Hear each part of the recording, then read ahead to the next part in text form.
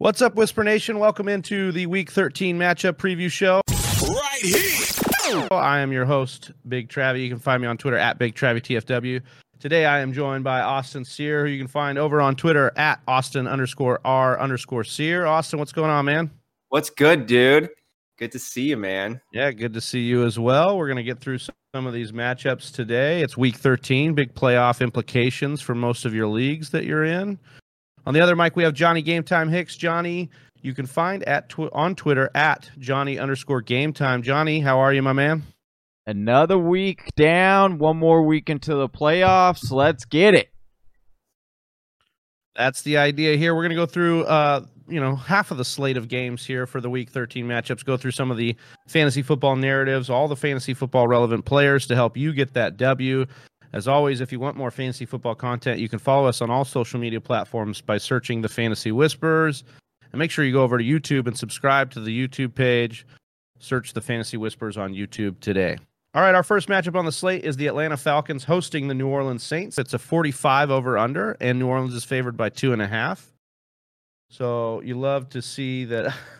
On the New Orleans side of the ball, Johnny, we got to start with Taysom Hill. That's where the offense begins and ends. How do we feel about Taysom Hill in this great matchup against Atlanta? When we first started talking about Taysom Hill, we were only really talking about him as a cheat code, as a tight end cheat code. If you had him eligible for your tight end spot, then we were like, hey, you should go and pick him up and play him there. We didn't say to start him at the quarterback position because we were uncertain of what he looked like, and the little reps we saw, it didn't look good. But the last two games, he's looked very solid. He has the high upside rushing floor that we like to see from our quarterbacks, averaging 10 rushing attempts since becoming the starter in New Orleans. You like that. He completed 78% of his passes when he played Atlanta just 2 weeks ago. So there is a high floor for Taysom Hill, and then you're looking at what Atlanta does generally, and they give up the second most fantasy points to opposing quarterbacks. So I think that you can start to roll Taysom Hill out now as a flex play, as a streamer play at the quarterback position, especially this week against Atlanta. Yeah, he's been one of my favorite streamers in a couple leagues that I'm in. I'm actually starting him over Matt Ryan in a few, just based on the defensive matchup here. But I think the other big story for New Orleans is obviously with Alvin Kamara, right? If we look at the splits between him and Latavius Murray over the last couple of weeks, it's a little alarming. He's had 24 rushing attempts to Latavius Murray's 31, 4 red zone attempts versus Latavius's 7, 3 targets versus Latavius's 3. So, and then you're looking at Kamara's red zone targets. He's had 0 red zone targets. We talked about this last week, the concern, with Taysom Hill coming into the lineup and what that meant. And then you look at the snap percentage for Alvin Kamara. His lowest through week 8 was 54%. Over the last 2 weeks, 48%, 50%. So we're seeing a dip in production here. We're seeing them go to a more run-heavy offense, and that means a lot more of Latavius Murray. Over the last 2 weeks for Latavius, 21 carries, 173 yards, 2 touchdowns. I think you're obviously starting Alvin Kamara. I think the ceiling is there. But we have to realize that his ceiling is capped a lot more weeks than not in this offense going so run-heavy. And I actually think it puts Latavius Murray on the flex radar. We move to the pass catchers, though. I think it's a good sign for Michael Thomas GMs that over the last couple weeks he's had 18 targets. He's caught 13 of them. He's at 153 yards over the last 2 weeks with Taysom Hill. 46% of Taysom Hill's attempts through the air have gone Michael Thomas's way, so you love to see that. In his last matchup just last week, he went 9 for 12 for 104 yards. So Michael Thomas is locked in. Emmanuel Sanders is probably not in your lineup just based on the volume that they're passing at this point. And I think that means the same probably for Jared Cook, right, Austin? Yeah, Jared Cook's seen 6 yards total over his last 3 weeks and is actually ceding snap percentages over to Josh Hill. So it's a non-factor in this one and the rest of the season moving forward unless we see something majorly shift. I would agree with that. Now, Johnny, I'm going to kick it to you for quarterback again. Matt Ryan on the Atlanta side of the ball, facing a really tough New Orleans defense here. Yeah, I'm not really wanting to start Matt Ryan this week. You look at this matchup, not the greatest matchup. Saints giving up the 4th fewest points to opposing quarterbacks with 15.2 points per game on average. And then look at what Matt Ryan is doing with Julio Jones in the lineup versus what he's doing without Julio Jones in the lineup. And that's a big indicator because Julio dealing with some injuries, soft tissue issues, so it's still up in the air whether he's going to play or not. So I'll give you this information, and you could do with it as you wish. But with Julio Jones in the lineup, Matt Ryan is completing 71% of attempts, and he has 14 touchdowns on the season to just 5 interceptions. Now, if you remove Julio Jones out of the lineup this year, his completion percentage dips down to 54%, and then his touchdown and interception ratio goes to 3 touchdowns and 3 interceptions. So there is a night and day difference between Matt Ryan with Julio Jones in the lineup and Matt Ryan without Julio Jones in the lineup. So I will be monitoring that situation even closer to give you a definitive answer. But as of right now, I would not be looking to start Matt Ryan. Game time. I have a question on that. That's a fire stat right there, talking of the difference of Matt Ryan's output with Julio in versus Julio out. Do you have any feeling on how the numbers are affected when Julio Jones is in the lineup, but we know he's not 100%? So we can look at that game because he had one game where he was essentially just a decoy. Give me a second. I can bring it up here.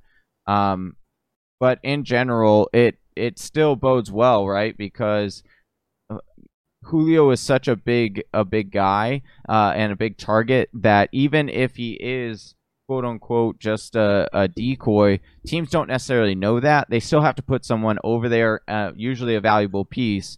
And so I think either way, you can definitely see that there's a big difference. And Julio's made a living off of playing through nagging injuries. I mean, he's done this over the last 5 years, like where he's gone and suited up. And so, look, he had the hamstring. He's had the hamstring, I think, since the Dallas game, if I'm not mistaken. Yeah. So he's played a few games in there and balled out in a couple games too with the hamstring. So I really don't know if he can't go, it's obviously super tight. But if he goes, you're obviously trusting him in the lineup. That brings me to the pass catchers here, because if Julio doesn't go, you're obviously locking Calvin Ridley in. You'll need to monitor what happened with him. He did leave the last game they had here against the Raiders, but he did come back. I think the real question is Russell Gage. If Julio were to not go, and we saw what happened last week, he saw a season high in snaps, 88.5% in Week 12. He's seen 17 targets over the last 2 weeks. He's got 2 red zone targets, and that, for comparison, that's 3 red zone targets for Ridley to 2 for Russell Gage. So he's been targeted in the red zone, guys, in all but 4 games this season.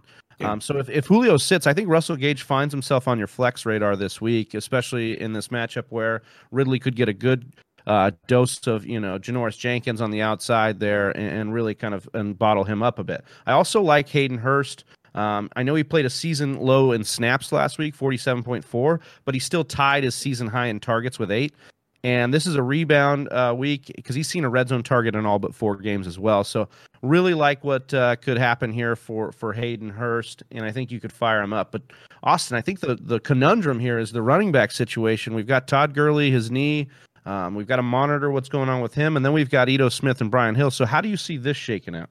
We have the knee dynamic of Todd Gurley, we have Brian Hill, we have Ito Smith, and then we also have to factor in this incredibly stout Saints rush defense. And these all are a part of what I would be considering for my decision-making process this week. First off, let's start with the Saints defense, where they come in as the number 1 ranked Pro Football Focus defense and are number 1 in points allowed. They've let up just 3 touchdowns all season, and the league average for yards per carry is 4.28. The Saints have a 3.46 yards per carry versus opposing running backs. So we know that they are tough, and Todd Gurley has not been the most efficient runner this season. He's actually had his 2nd worst yards per carry output, only ahead or only right behind of that god-awful second-year Jeff Fisher season after his rookie year. He's coming in at 3.7 yards per carry. That year 2 is 3.2. The thing that's saving you with Todd Gurley is his touchdown production. In 10 games, the man has 9 total touchdowns.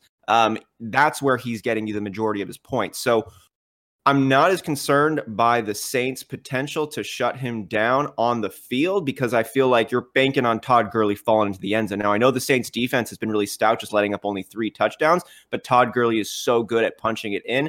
Let's say there is a pass interference call in the end zone. You get him that 1st and goal on the 1. I'm feeling really good about Todd Gurley in my lineup. If he is active, you need to monitor that knee, though, because it is popping back up. That brings us to Ito Smith and Brian Hill. If Todd Gurley is not out, you're going to have Todd Gurley is out, you're going to have a real decision here to make of which back to fire up. The majority of the season coming in, we had thought that Brian Hill was the predominant handcuff to Todd Gurley. But last week, week 12, the first game that Todd Gurley was out, the stats showed a different story.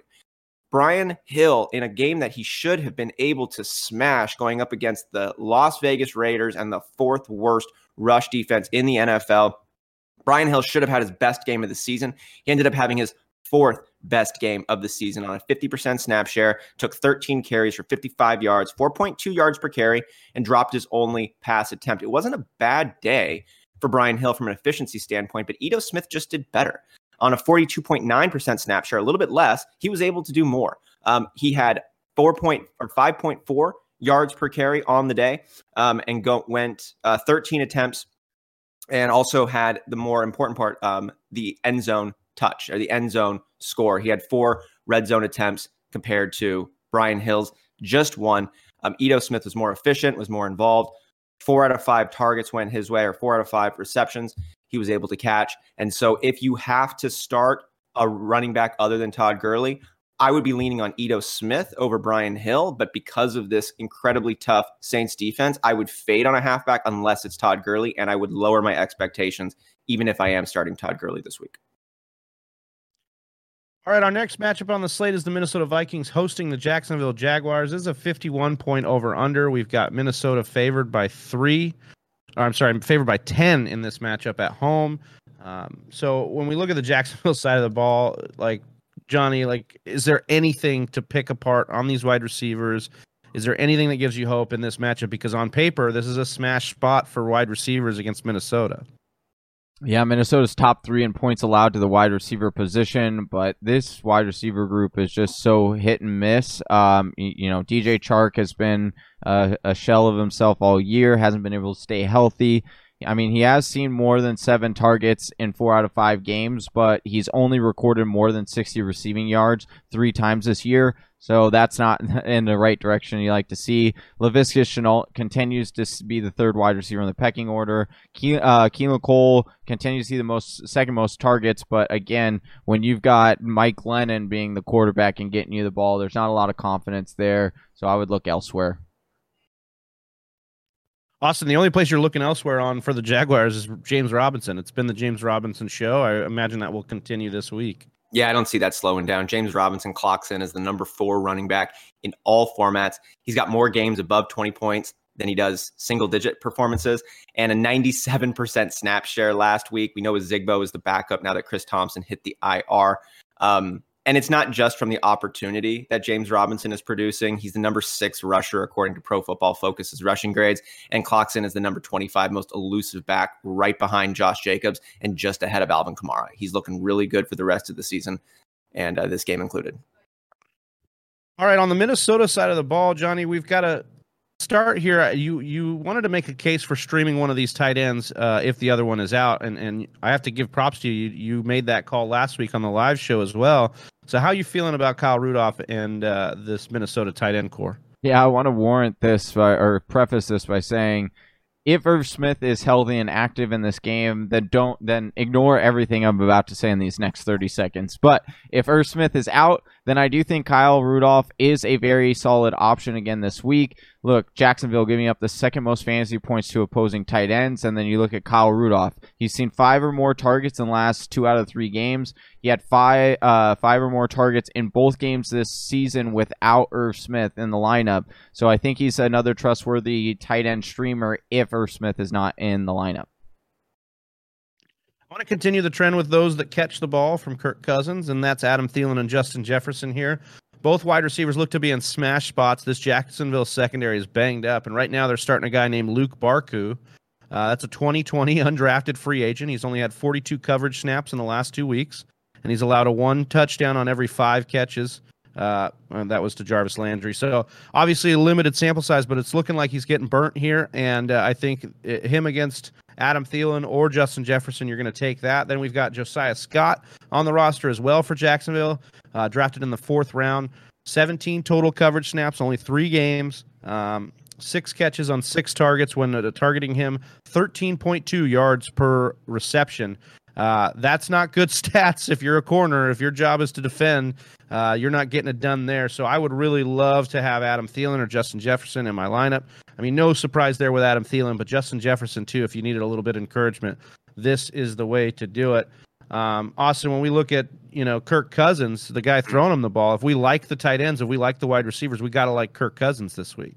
Yes, we do like Kirk Cousins this week, and we like what the man has just been doing over the last month.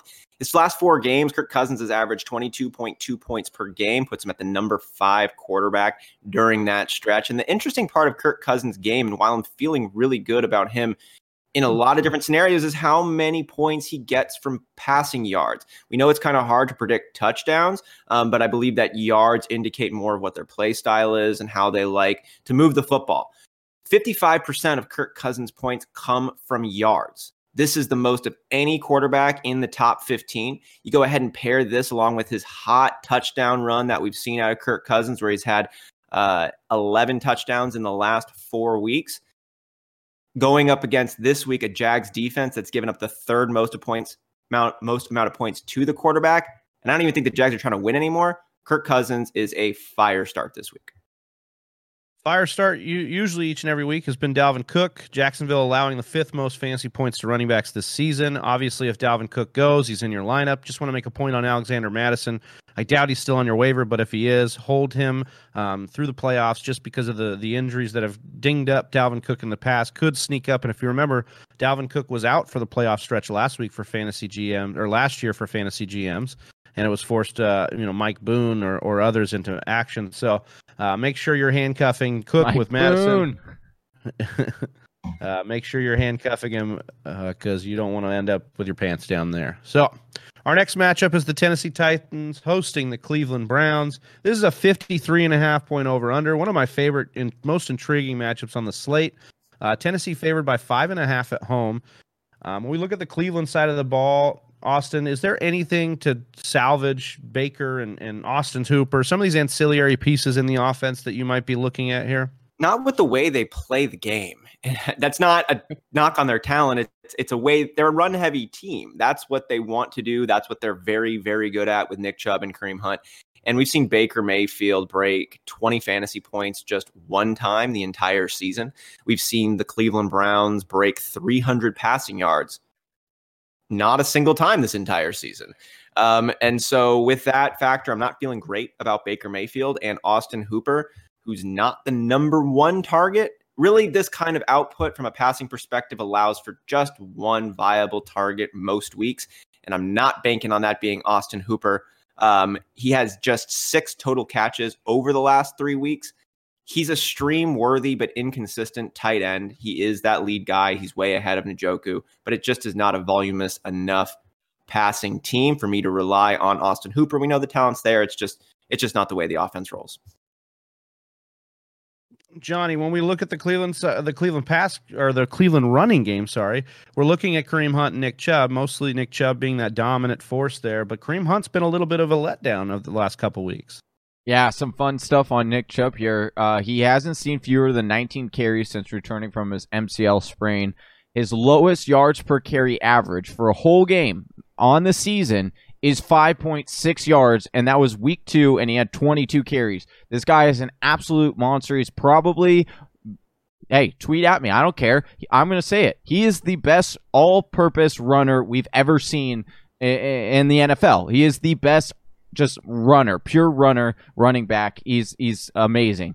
So continue to get him in your lineup. Great matchup. 7th most fantasy points to opposing running backs. That's what Tennessee gives up. So you're definitely getting him in there. But as for Kareem Hunt, there is some concern. In the 3 contests since Nick Chubb has returned, Hunt has seen his touch total drop progressively from 22 touches all the way down to 10 touches this past Sunday. Because of this, he's becoming more of a low-end RB2, and he needs to get in the end zone in order to have that solid RB2 or even the upwards, RB2 day. And that's a little bit concerning going into the fantasy playoffs. Now, talking with Summy, he brought up a good point and asking about game script, and he said, well, maybe that has to do with game script on why Nick Chubb is more involved than Kareem Hunt.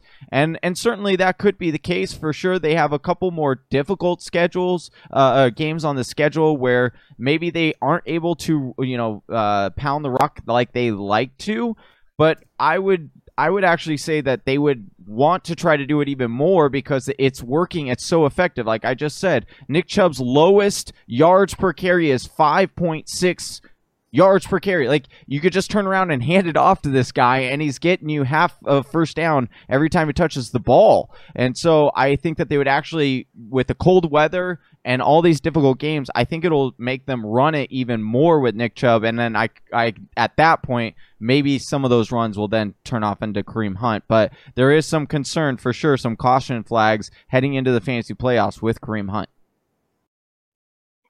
Preach a little bit of caution for those looking at Jarvis Landry. Look, I know he's not hard to I know it's not hard to start him right now after 8, catches, 11 targets, 143 yards and a touchdown last week.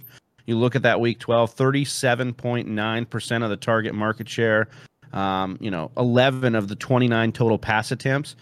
He is rocking an 80.4 receiving grade on the year. I mean, that's number 13 on the year.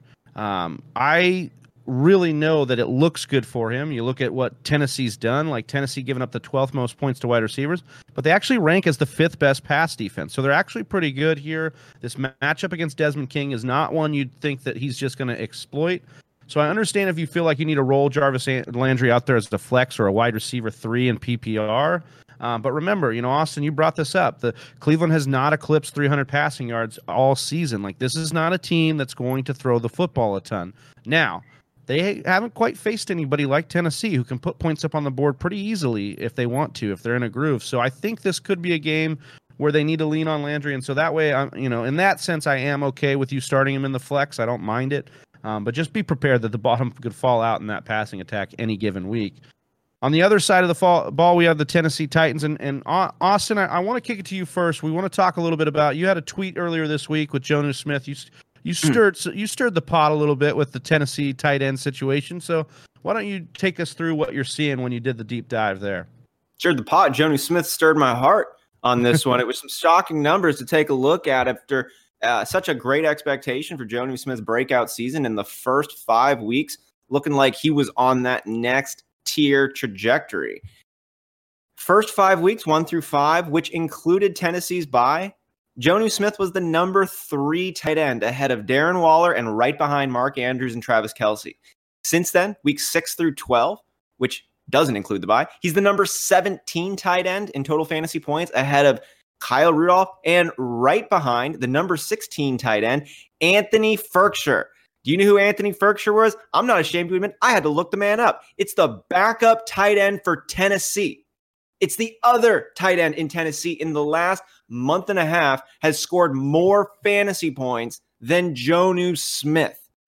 That to me was just jaw-dropping. Jonnu Smith's trajectory has dropped down. His production has dropped down. A lot of that has to do with that knee injury that he's working through. He's still not 100%. It's clearly affecting him.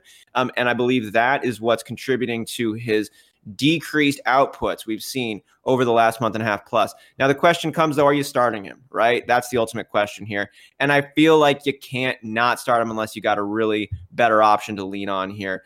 Jonnu Smith's snap percentage is still above 70%.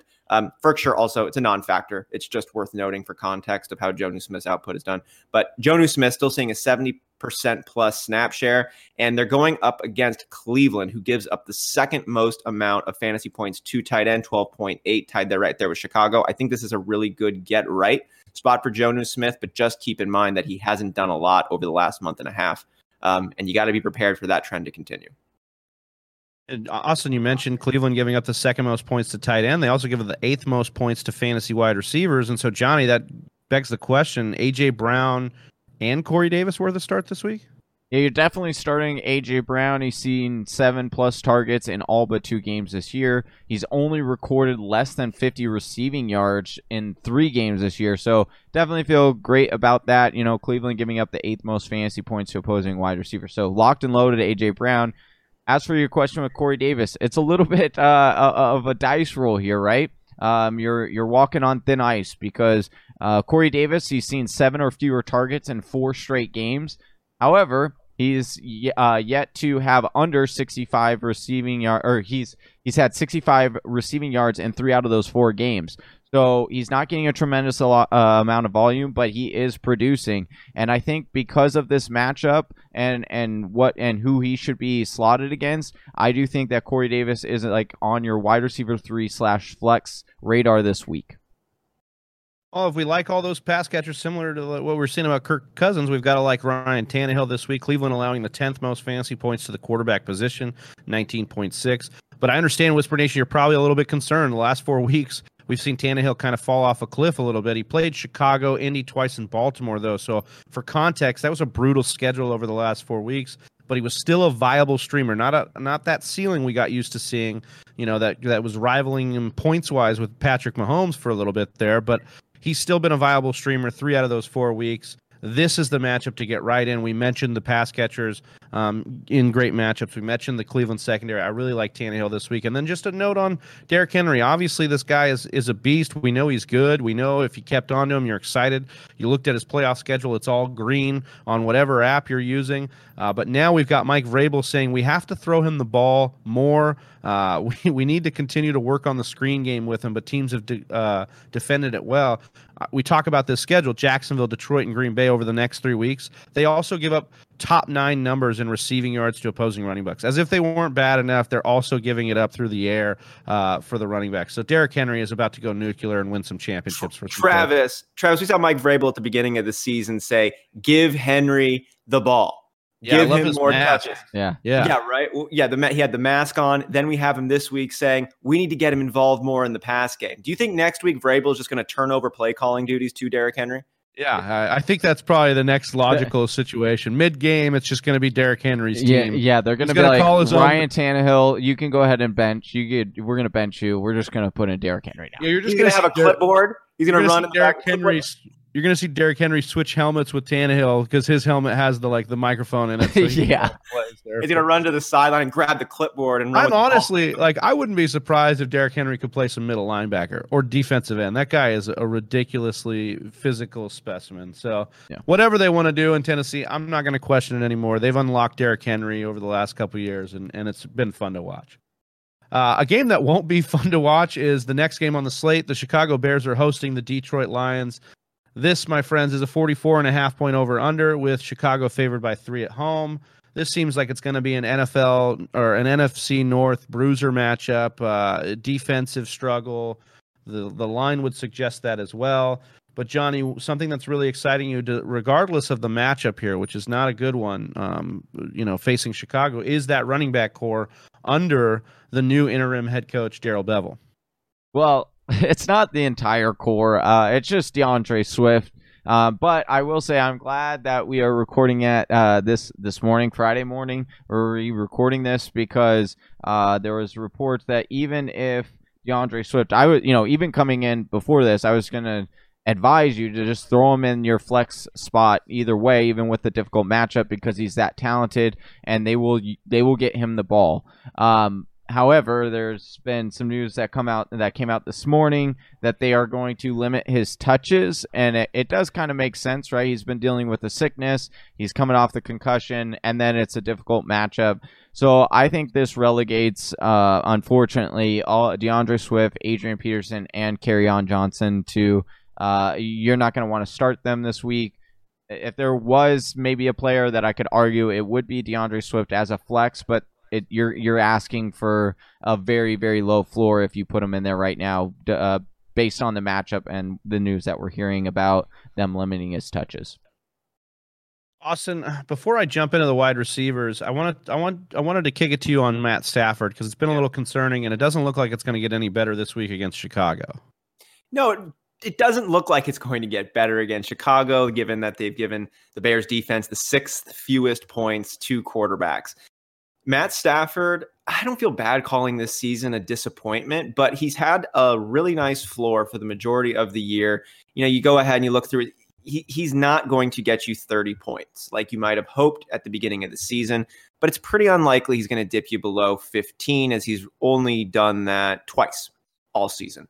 And this week against Chicago, I'm banking on a little bit of divisional magic we could see out of Matt Stafford and the Lions, and really from both sides of the ball. Just some funky things are more likely to happen in these types of games. And the area I believe Matt Stafford could exploit and create for some of that magic is from the Bears pass rush and how Stafford traditionally responds to rushing the quarterbacks. The Bears are the number 7 defense on the season in rushing quarterbacks. So they've got that tool in their arsenal, but Matt Stafford is the number 3 quarterback in the NFL versus pressure. So given that one of the Bears' best defensive tools is pressure, and Matt Stafford, one of his best components is how he handles pressure, I think that Matt Stafford could be in actually for a surprisingly good game this week against a divisional rival in the Bears. So much of Stafford's struggle has been Kenny G. I believe missing extended periods of time this year, and it looks like, you know, with a DNP on Thursday and Wednesday, he's probably not going to make it here in this one. And even if he were to go, you know, he's going to get a dose of Jalen Johnson or Kyle Fuller. Chicago is allowing the 3rd fewest points to fantasy wide receivers this year per game. I would have not a lot of confidence in Kenny G if he were to go, and it makes me not want to even go with Marvin Jones. But I did want to point out that if you're really desperate, I mean, you'd have to be in a 3 wide receiver league, maybe multiple flex, you know, kind of like the Whisper Nation League. Danny Amendola deserves a little bit of a nod as a second flex option here. He's going to face Buster Screen. He's allowed 3 touchdowns over the last 4 weeks. He's allowed 77% catch rate, targeted on 20% of his routes defended, and he's allowed 121.2 passer rating when he's targeted. So Danny Amendola, sneaky play here, especially if Amendola is out and you're trying to move the ball on this defense, this tough Chicago defense. You're seeing that pressure. You're going to dump it off to your slot guy. So I think Amendola, especially in PPR, could get it done. And I did just want to note, like, we haven't forgotten about TJ Hawkinson. This guy has been a stud this year. Tight end 3 in standard and PPR. He has 7 or more targets and 4 or more catches in 4 of his last 5 games. And he's only dipped below 10 PPR points in 2 of his last 7 games. Like, he is really a stud in getting it done in a position that just has not been getting it done for a lot of fantasy GMs this year. Johnny, when we look at the Chicago side of the ball, I think the most exciting piece, maybe outside of Allen Robinson, is David Montgomery, given that his schedule is about to open up, and we saw a little bit of that last week against Green Bay. Yeah, Detroit giving up the most fantasy points to opposing running backs on the year. And then look, David Montgomery, people don't like it because he's not the sexiest and flashiest running back, but I'll tell you what, he gets volume. He saw 17 total touches his first week back after the concussion. And they really don't have another running back that they can, you know, split a lot of carries with. So it's David Montgomery getting the bulk of these. And then you look at the quarterback situation, and I'll give you some excitement about possibly getting Mitch Trubisky, you know, remaining under center. When Mitch Trubisky is the Bears starting quarterback, the Bears running game has posted at least 122 rushing yards in each of his 4 starts this season. So I think that will continue again this weekend against Detroit. Put David Montgomery in your lineup. He's a solid RB2. Might even give you RB1 numbers this week. You mentioned Mitch Trubisky there, and I'm not trying to die on this hill, but I think Mitch Trubisky could be worth a deep stream option here. Detroit giving up the 10th most fantasy points to QBs over the last 5 weeks, 20.5. 32nd ranked passing defense, 23rd ranked rushing defense. Mitch could actually get it done for you here this week. I think he does have a decent floor this week. I don't know if he's got the ceiling we want, and that's based on the fact that it's really only Allen Robinson, Austin, in that passing attack for you, and he's been a stud, but really not much else outside of him. No, it's not. And Allen Robinson, we know, have got locked in, and they're going up against the worst pass defense in the league in Detroit's secondary, 8th most fantasy points two opposing wide receivers. It should be a reasonably close game between these two opponents. So I think we're going to see the wide receivers involved throughout the game. But outside of Allen Robinson, you got Darnell Mooney, who'd be the other one to consider. The speed is there, but the man's broken 50 yards just twice all season long. And last week he had the opportunity with 9 targets coming his way. 3 receptions, just 33% of those passes caught. Mitch Trubisky is going to be quarterbacking again. And the Lions, while they're not ranked very well, they kind of have a sneaky good pass defense recently. The secondary has given just 3 touchdowns up to wide receivers since week 7. So I'm not feeling good about Darnell Mooney. And if I'm not feeling good about Darnell Mooney, I'm not feeling good about Anthony Miller, Mitch Trubisky's number 3 quarterback wide receiver. So yeah, it's Allen Robinson for me. Otherwise, I'm moving on. And that extends out to Jimmy Graham, right? Like, we're not touching Jimmy Graham this week either. Hands off. All right. Our next matchup on the slate is the Miami Dolphins hosting the Cincinnati Bengals. This is a 42.5 point over-under. Miami favored by 11.5. Fire up your Miami defense here. In this matchup, Johnny, looking at the Cincinnati side of the ball, if we have to, anything for the quarterbacks or tight ends? No, nothing. Keep looking. Miami last in points allowed to the tight end position. Their 3rd fewest yards allowed to the quarterback position. It's going to be a nasty day. Like you said, if you have Miami's defense, just start them against this team. So the wide receiving core really has been where the talent's been this year, especially T. Higgins. We know T. Higgins has been a boss. I don't know if I want to start any of these wide receivers. Obviously, Tyler Boyd has lived off of volume with Joe Burrow, but without Joe Burrow, I have no idea what that's going to look like. I am going to fade all of these guys. If you have to start one of them, I don't mind T. Higgins because I think they've been using him as that tight end, the big body in the red zone, so he could get you that touchdown. But he's going to probably get a lot of Xavier Howard or Byron Jones this week. And either way, I'm not feeling great about that, the rookie wide receiver versus some stud corners. And we got to remember, Miami's built to have a great secondary and build their defense around that. That's how Brian Flores wants to do it. He's learned from Bill Belichick. So for me, I'd be fading these guys with Brandon Allen kind of throwing him the football. So I guess that leaves us, Austin, with the running back core, and if we can feel confident in Giovanni Bernard this week. Giovanni Bernard was such a fun prospect after Joe Mixon went down week 7. And unfortunately for the Bengals as a whole, Brandon Allen quarterbacking just doesn't look like a recipe for a lot of fantasy or NFL success. I mean, quickly with Giovanni Bernard, he hasn't broken double-digit carries since the week 9 bye, or 33 yards on the ground. The saving grace for Giovanni Bernard would be his role in the passing game. He's gone 10 for 15, 10 catches on 15 targets since the week 9 bye, 71 yards combined, no touchdowns. Now, I do expect game flow to work in Giovanni Bernard's favor, considering they're going to probably be down and he'll stay in and Samaje Perine won't be as active or involved. The problem that I have with this even expanded role playing from behind for Giovanni Bernard is Cincinnati's inability to collect first downs. Cincinnati last week with Brandon Allen chucking the rock had 11 first downs versus Atlanta. We all know how Atlanta's defense is not hailed to be one of the best. So 11 first downs against Atlanta. You go back the week before to get a little bit of context. They were playing the Giants, Cincinnati. They were playing the Giants last week, not Atlanta. But the week before that, we saw them going up against Washington. They had 18 first downs. And then against Pittsburgh's number 1 defense, 16 first downs. So incredible regression with Brandon Allen. And I just don't think they're going to be able to move the rock at all. Miami should be able to move the rock, and that's because they will probably have Ryan Fitzpatrick under center. We'll see. It's supposed to be a game time decision for Tua. But I really like Ryan Fitzpatrick, and I really think that he's got a good shot here to put up great numbers as a streamer if you're able to, confirm that he'll start. Cincinnati is 21st versus QB, 19.3 fantasy points per game they're allowing to the position. And you look at Ryan Fitzpatrick, he's only had 2 finishes outside the top 12 in 7 full games that he's played this year. We know what he's got. He's got that ceiling to kind of sling it, and that starts, and ends with probably Devontae Parker. But, Johnny, before I get into Parker, I wanted to ask you about Mike Gesicki this week because, with Fitzpatrick back in the lineup, he kind of has a little bit more upside.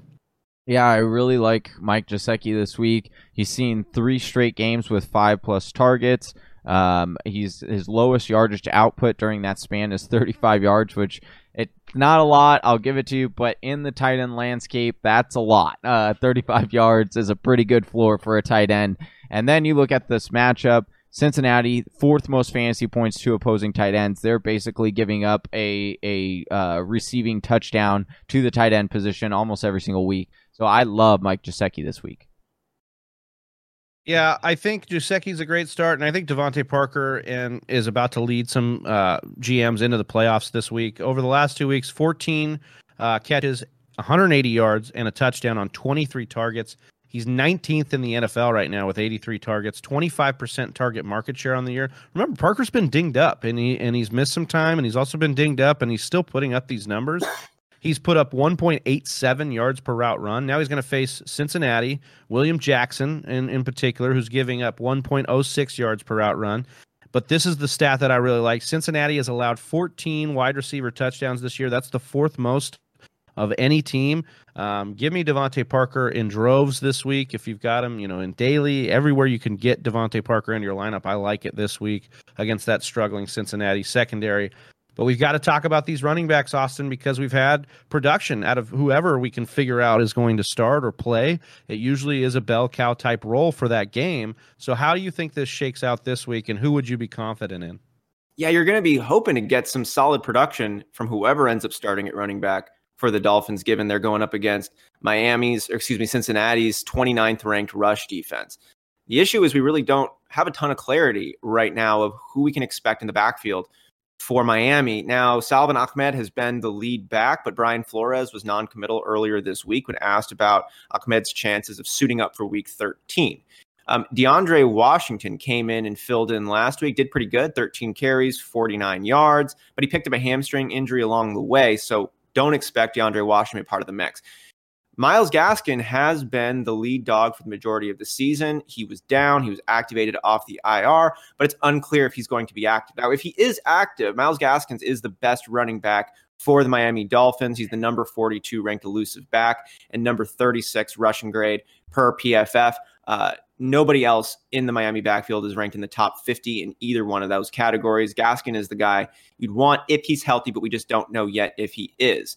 If he's not, and Ahmed's not, and Washington's not, you got Matt Breida as likely the only healthy running back for the Miami Dolphins. And last week, 8 carries, 36 yards, 4.5 yards per carry, and caught both of his targets for 17 total yards in week 12. If everyone's banged up, Matt Breida is likely the only active back. I'm not feeling too bad about Matt Breida. I think it could be a fun dice roll this week, and all signs would point to a good fantasy week ahead. But keep an eye out. Gaskin gets suits up here. I think, like you said, that would be the best option for Whisper Nation here if Gaskin could give it a go here. I think he might be close. He's been practicing over the last 2 weeks.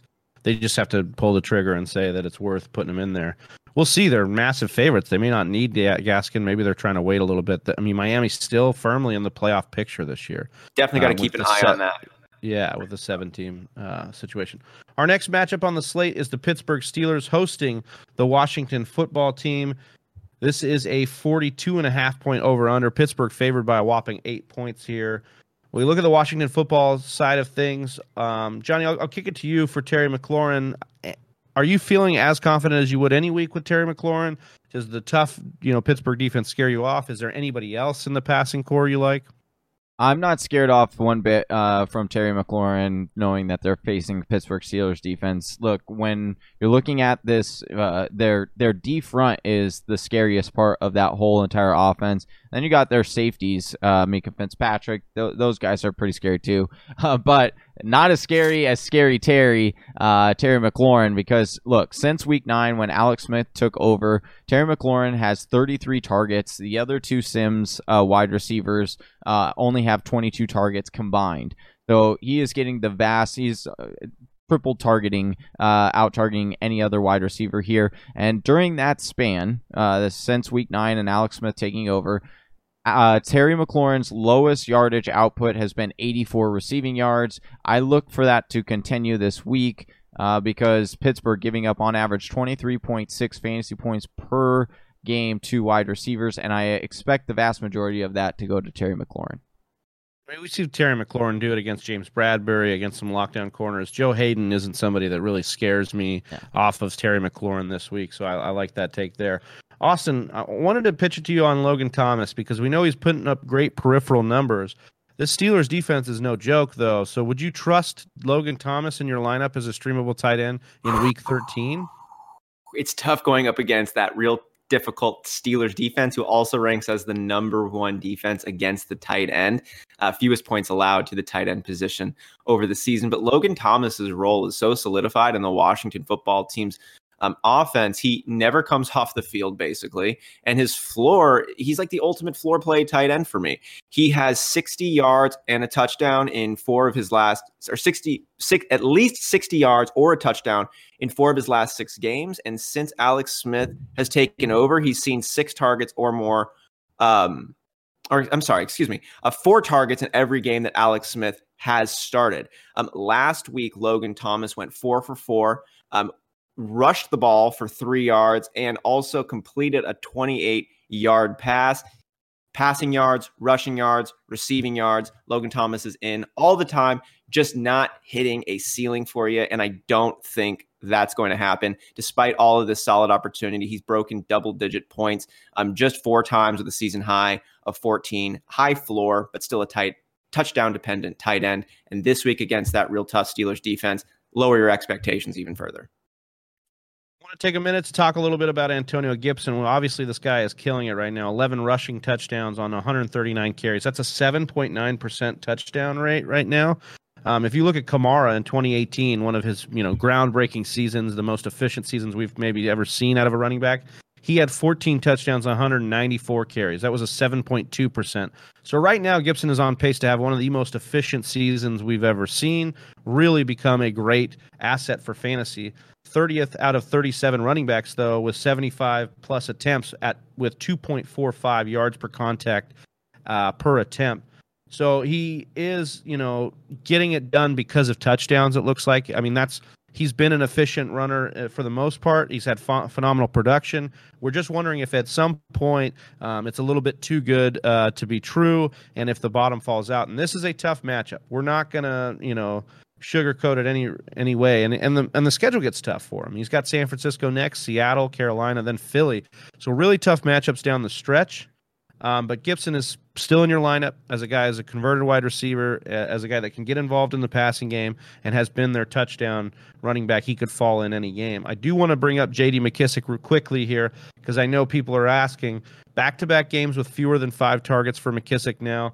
5 catches total for 47 yards over the last couple weeks. And then you look at Pittsburgh. This isn't a great matchup, even though you would think maybe that they'll dink and dunk with McKissic in this game. Pittsburgh's only allowed 32 catches and 232 receiving yards all year to running backs. That's the lowest mark by any team.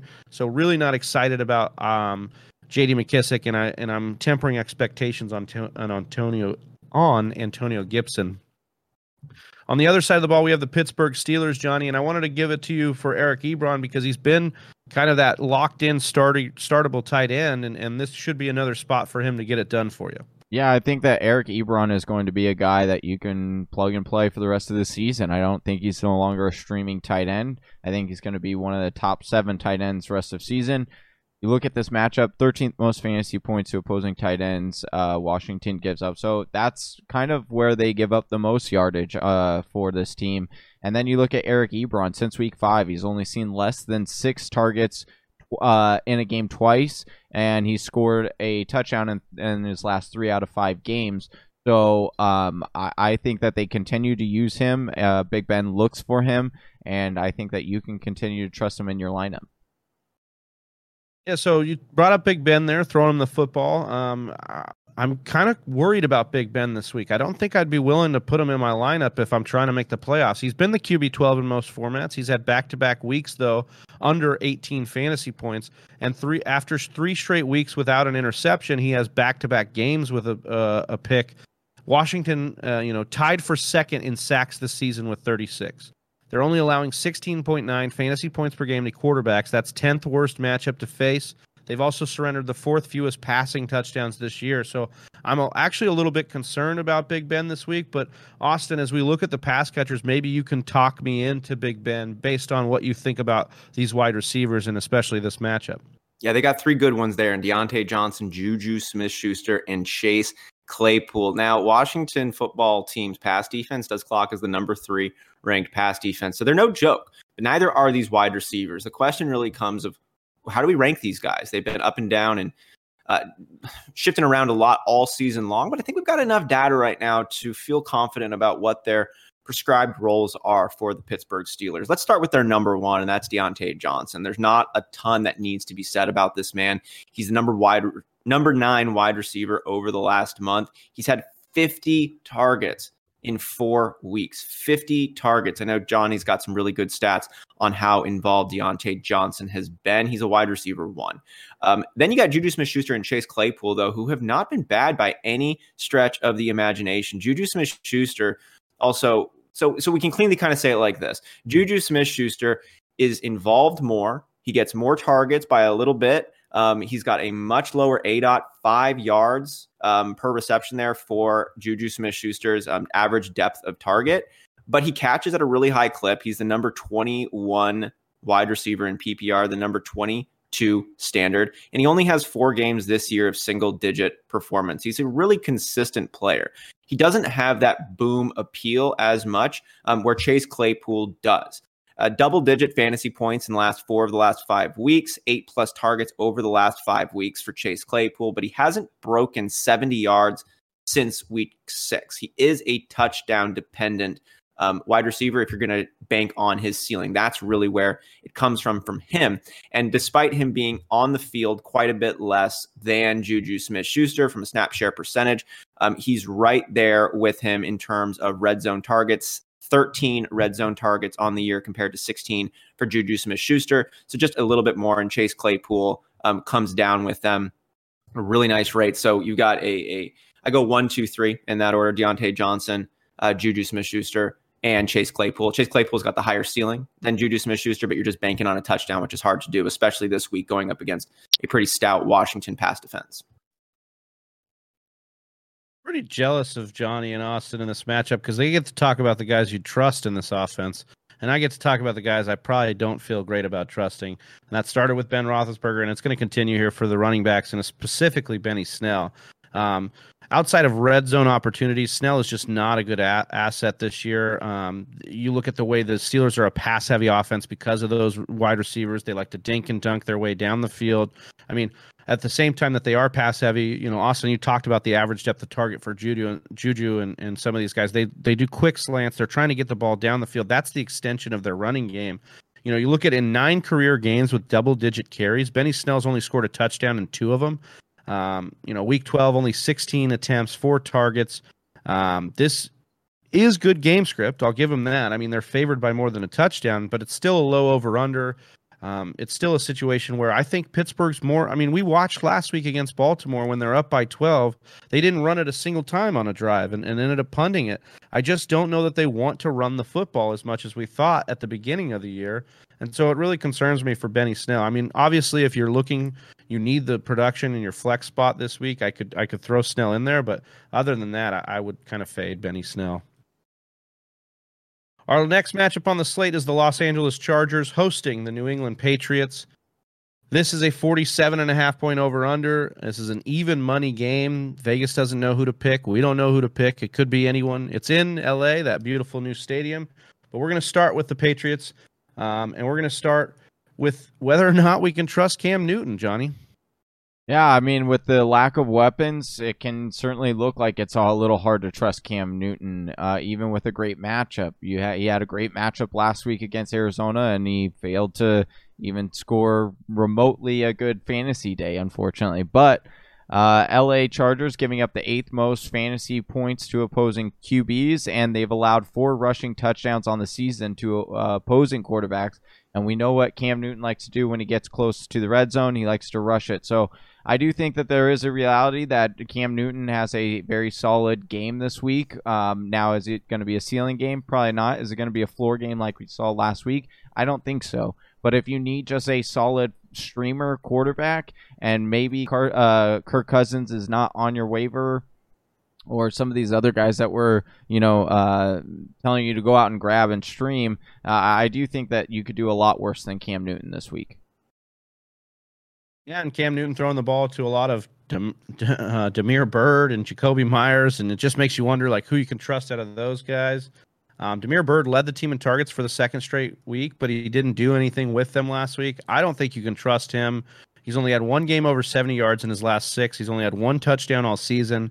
The Chargers have been the 7th best D against enemy wide receivers. So if I am trusting any of them, I would actually go with Jacoby Myers. He's had 5 straight games with 94% or more snaps, 6 or more targets in 5 of his last 6. And he seems to have taken over that Julian Edelman role for me. Jacoby Myers is averaging 2.46 yards per route run. Like, guys, that's really impressive. I know it's been a small sample size, but he's doing good things. He's going to face an aging Chris Harris, who's allowing 1.25 yards per route run. So the matchup seems to favor Myers in this passing attack, although, like Johnny said, it might be hard to trust given the way Cam's been up and down this year. Austin, when we look at the running back core, it looks like Damien Harris is probably a good start this week.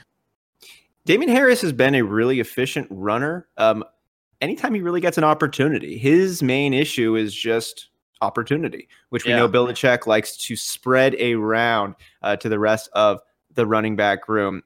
Harris is even more of the guy now after the Burkhead injury we saw 2 weeks ago. Season high 64% snap share in week 12 for Damien Harris. His previous high was 55%. So that's a significant bump up. 7 red zone rush attempts over the last 2 weeks. You like to see that. And has the highest floor. Cam limits the ceiling, of course, but I'm feeling comfortable about Damien Harris as a, mid-range RB2 minus with some upside. Yeah, I love that take there. And like, I love the red zone attempts because that was the big concern. Like, could a running back get red zone attempts with Cam Newton in the lineup? And it looks like Damien Harris is that guy to do it, at least in this game. The good game script should help on the Chargers side of the ball. Johnny, I want to talk about the running backs. Eckler's back. What about Josh Kelly? Or is it just Eckler for you this week? For me, it's mostly just Eckler unless I'm really, really desperate. Look, New England giving just allowing 18.4 fantasy points to opposing running backs. That's middle of the road. It's not the best matchup. And then you look at what they are doing, what the LA Chargers are doing with their running back group. Well, it seems it should be a 2-to-1 split over Josh Kelly. Excuse me. That is what they rolled with earlier this season when Eckler was healthy, and that's again what they did in Eckler's first game back. He saw 16 targets as well in his first game back, so I don't know if I had to double check that because I was like, oh my goodness, he got 16 targets, and that was correct, but I don't expect that kind of usage to happen again for Austin Eckler. Austin Eckler is an RB, a high-end RB1, low-end a low-end RB2, a high-end RB1 for me this week. And Josh Kelly only played on 24% of snaps last week. And like I said, only saw 7 carries to Eckler's 14. So I think that's going to be the dosage moving forward. So I don't think you could trust Kelly in your lineup. Look, I agree. You're probably not going to get 16 targets, but if we look at the last game that he had with Herbert in the lineup before his injury, he saw 11 targets in that game against Carolina. So, it's definitely if he finishes the game, they like feeding him the ball, and Herbert seems to understand that that's the kind of way this offense works. Another way the offense works is through talented wide receivers, Austin. That starts and ends with Keenan Allen, but you're my resident Mike Williams guy. You've been the hype machine on Mike Williams this year. You've got it broken down. How do you feel about Mike Williams? I'm invested a little bit in Mike Williams across some formats, so help me out here. I know you are invested in Mike Williams after I had maybe passed on Mike Williams and dropped him over on the waiver wire, but he's still a really good guy to roster. He's a classic boom or bust candidate with a higher floor than a lot of these other boom or bust candidates.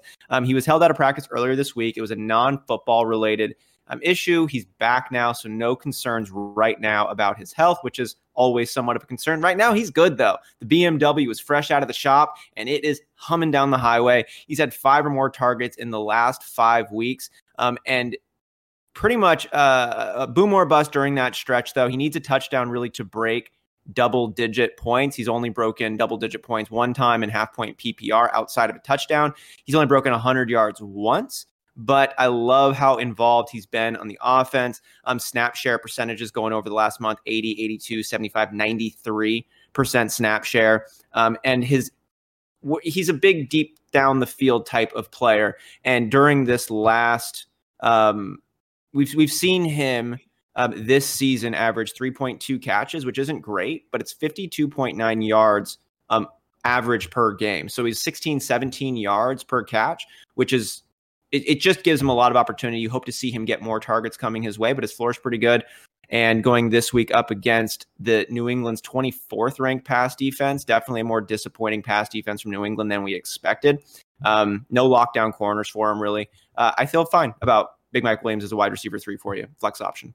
Yeah, there's some things that kind of, dissuade you or at least hurt your confidence this week for the Chargers going against New England. We know, maybe it's, tribal knowledge that we know that, Bill Belichick does well against rookie quarterbacks. We know he usually has a good secondary out there. But I honestly think, given the line, given what Vegas thinks, Herbert can get it done this week, and he can get it done to his wide receivers and Hunter Henry even. You look at New England allowing the 4th fewest tight end points on the year, but then Henry has such great peripheral numbers. I don't think you can bench him.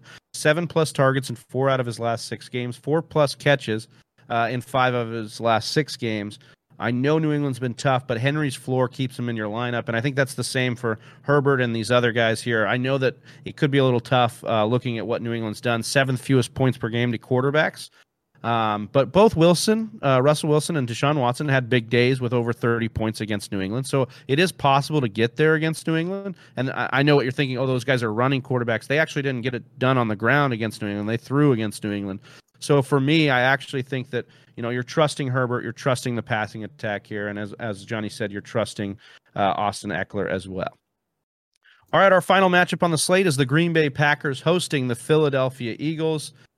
This is a 47.5 point over-under with Green Bay favored by 8.5 at home. Got to start with the Philly side of the ball because they make us do this. We have to talk about them. But we're going to start with, we're going to start with the tight ends, Johnny, because that seems to be the only way that Philly's been moving the ball lately. The only way that Carson Wentz can kind of get it done has been through his tight end. So if Zach Ertz is back, how are you feeling about Zach Ertz, Dallas Goedert in this tight end situation? When you look at it on paper, it's not the best matchup, right? Green Bay, 7th fewest points to the tight end position. They lock it up pretty well. But you look at what Dallas Goedert has done so far, this season when he's been healthy. He's seen 6+ targets in all 3 games since the bye week. He's only recorded less than 6 targets in 2 games this year. You should get Christian Kirksey, who has given up 0.41 fantasy points per route ran to opposing tight ends. So I think Dallas Goedert's definitely in your lineup. And then you're looking at Ertz, right? The Eagles activated Ertz from injured reserve Wednesday, and he's followed it up with back-to-back limited sessions. He's averaged 7 targets a game before the ankle sprain injury. So, but the only thing I will say with the Zach Ertz, 50% of his games, he scored 18 or fewer yards. So yes, he is getting the targets, but he's not getting the yardage. I don't think it would. I don't think I would play Zach Ertz in this game, even if they do activate it for him. I'm only looking to play Dallas Goedert at the tight end position. Austin, I want to go back to Carson Wentz because he's just the way that this offense gets it done or doesn't, and most times it's been not. But you've got some concern with Carson Wentz, and can we figure out what is going on with him? Like, why is it there? What's going on with Carson Wentz right now? We're talking about a former MVP candidate, a top draft pick who doesn't have any major injury concerns or real reasons for this immense struggle. And we need to factor in how many other variables contribute to a quarterback's weekly output. We've got pressure that's coming on the quarterback, which, his offensive line has a lot to do with. We've got wide receivers dropping passes. We've got throwaways that might happen. There's a lot of factors to consider here. So when we take a little bit of a deeper dive to see what's going on underneath the hood of Carson Wentz and to see if there really is a problem here, when Carson Wentz is under pressure, he's the quarterback number 31. You'd hope to see him when he's kept clean for that to increase. Maybe it's a risk of the pocket just not being there for him. Under pressure, he's the quarterback 31. In a totally clean pocket, he's the quarterback 37. So he gets worse when he's clean.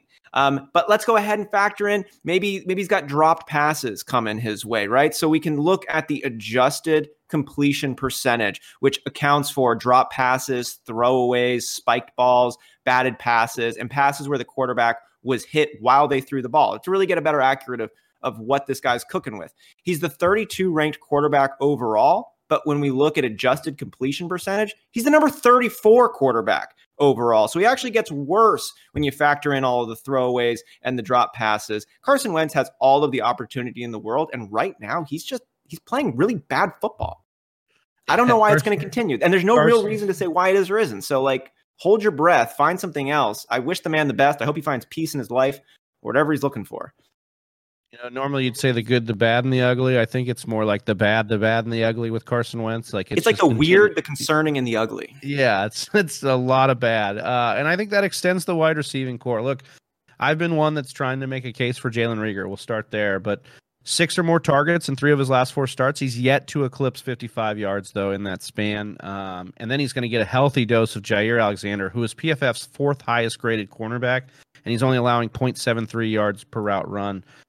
That's what's going to happen in this game. He's going to get a healthy Joseph Jair, and that's not going to be good for him. You look like Travis Fulgham, a guy we loved a few weeks ago. He's completely fallen off a cliff over the last 3 weeks. 14 targets over that span, only 4 catches for 32 total yards. And he, in turn, is going to see another good quarterback that, Green Bay is able to trot out there, and Kevin King, who's only allowing 0.85 yards per route run this season.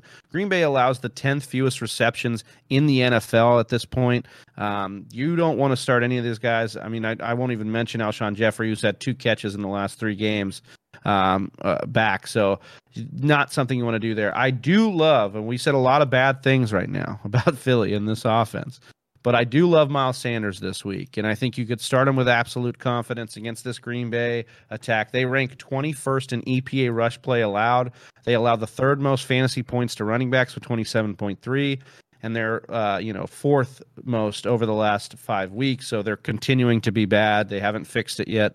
And we just saw Dave Montgomery. I mean, Johnny, Dave Montgomery has sucked all year and got it done against Green Bay. So you're starting Miles Sanders and you're feeling confident with it. But I'll go to the other running back on the other side of the field, Johnny. And we're getting a lot of questions about Aaron Jones. He's had a couple bad weeks. Do you think this is his get-right game? I don't know if it's his get-right. I don't think it's the matchup for a get-right, but I think he has a solid day. Listen, Philadelphia giving up the 11th fewest fantasy points to opposing running backs, so do temper your expectations. But I do want to be noted, there is some concern. I'm not just trying to, create headlines here. Jones has 8 total touchdowns on the season, but he has found the end zone only once over the last month. The Eagles have allowed 11 rushing touchdowns this season, and 8 different running backs have posted 10 or more fantasy points against them. So that would bode well for Aaron Jones this week. That gives you some confidence. But first 4 games, he didn't score fewer than 15 fantasy points in a game. Since after the bye, he's only scored more than 15 fantasy points one time. He's just averaging 14.4 carries per game. So that's not the guy that that is the guy that we thought we were drafting, and then it's not the guy that we saw the first 4 weeks of the season. And, you're looking at Jamal Williams now, too. Very similar to how the Cardinals use Chase Edmonds. He doesn't get a lot of touches every single week. They limited it to, 9 to 11 touches, but he is getting 45% of the snaps, so he's on the field quite often, very similar to Chase Edmonds. So I always have confidence in Kenyon Drake, and I do have confidence in Aaron Jones. It's just the ceiling is a little bit more capped for Aaron Jones, I feel. Austin, talk to me about these wide receivers. We know Davante Adams gets his each and every week. I mean, he's rolls out of bed with a touchdown, but Allen Lazard back healthy, MVS, boomer busts. Anything there outside of Adams? Yeah, those are the 2 wide receivers to take a look at, Marquez Valdes-Scantling and Allen Lazard. Now, we know the reputation of MVS, of a boom or bust player, continues on this season where he has not scored 8 to 17 points. In that range, 8 to 17 points, he hasn't touched it all season long. He either gets you below 8 points or he gets you above 17 points. That's what Marquez Valdes-Scantling does for you. And despite last week's 79% snap share, he didn't have a single target. Now take a look then over at Allen Lazard, who's still recovering from his abdominal surgery and had just a 52.5% snap share over his last 2 weeks since he's returned. But despite not being involved on the field as much as other wide receivers, he is still the number 2 wide receiver in targets. He's had 10 total targets over that stretch. He caught that touchdown. We know that that's a role he looks to be carving out there in the Green Bay offense. I think Allen Lazard's involvement continues to rise as he gets healthy. He's not 100% yet. That's obvious, and he took that heavy hit against Chicago. It's great to see him get back and keep playing. I think his role is going to continue to increase. MVS is going to maintain his boom or bust status. It only takes a couple of receptions for him to have a monster day. It's just really tough to bank on which ones it's going to be. So I'd fade MVS outside of desperation flex and start considering Allen Lazard, maybe wide receiver 4 right now, but it could be a play come playoffs. I like him this week. Yeah, so Green Bay Twitter, Green Bay Reddit really roasting MVS, and it looked like, you said fade MVS. It looked like Rodgers faded him last week after the fumble for Indy. He didn't see a single target, and it just looked like he was refusing to look his way. Did you guys? We know that he's done this before, so I wouldn't be surprised if that was why he didn't look his way last week. I do want to talk about Robert Tonyan, man. Tonyan looks finally healthy. His usage is picking back up. He's had 4 or more targets in 3 of his last 4, 5 or more catches in 3 of his last 5. He's got back-to-back games with 15 or more PPR fantasy points. You look at Philly. Philly's allowing 8.2 fantasy points per game to tight ends, and they've allowed some big blow-up games. Remember the Tyler Higbee 3-touchdown game? That was against Philly. So this could be a ceiling game for Tonyan, and in a with the tight end position the way it is, roll the dice on Tonyan this week. And you continue to roll the dice with Aaron Rodgers. I don't need to say this, but Philly has been a tough defense. You're still starting Aaron Rodgers, who put up, multiple touchdowns last week against a really tough Chicago defense. So giddy up there. Well, we did it, guys. We recorded the matchup preview show here for Week 13. For Austin Sear, for Johnny Game Time Hicks, I am Big Travie. You can find us all on Twitter. You can look up the Fantasy Whispers on YouTube by searching the Fantasy Whispers. We're the Fantasy Whispers. We're out. Peace. Peace. Thank you for listening to the Fantasy Whisperers podcast. You can hear more from John and Travis on Google Play, SoundCloud, and iTunes. You can also follow us on Instagram, Facebook, and Twitter at TF Whisperers.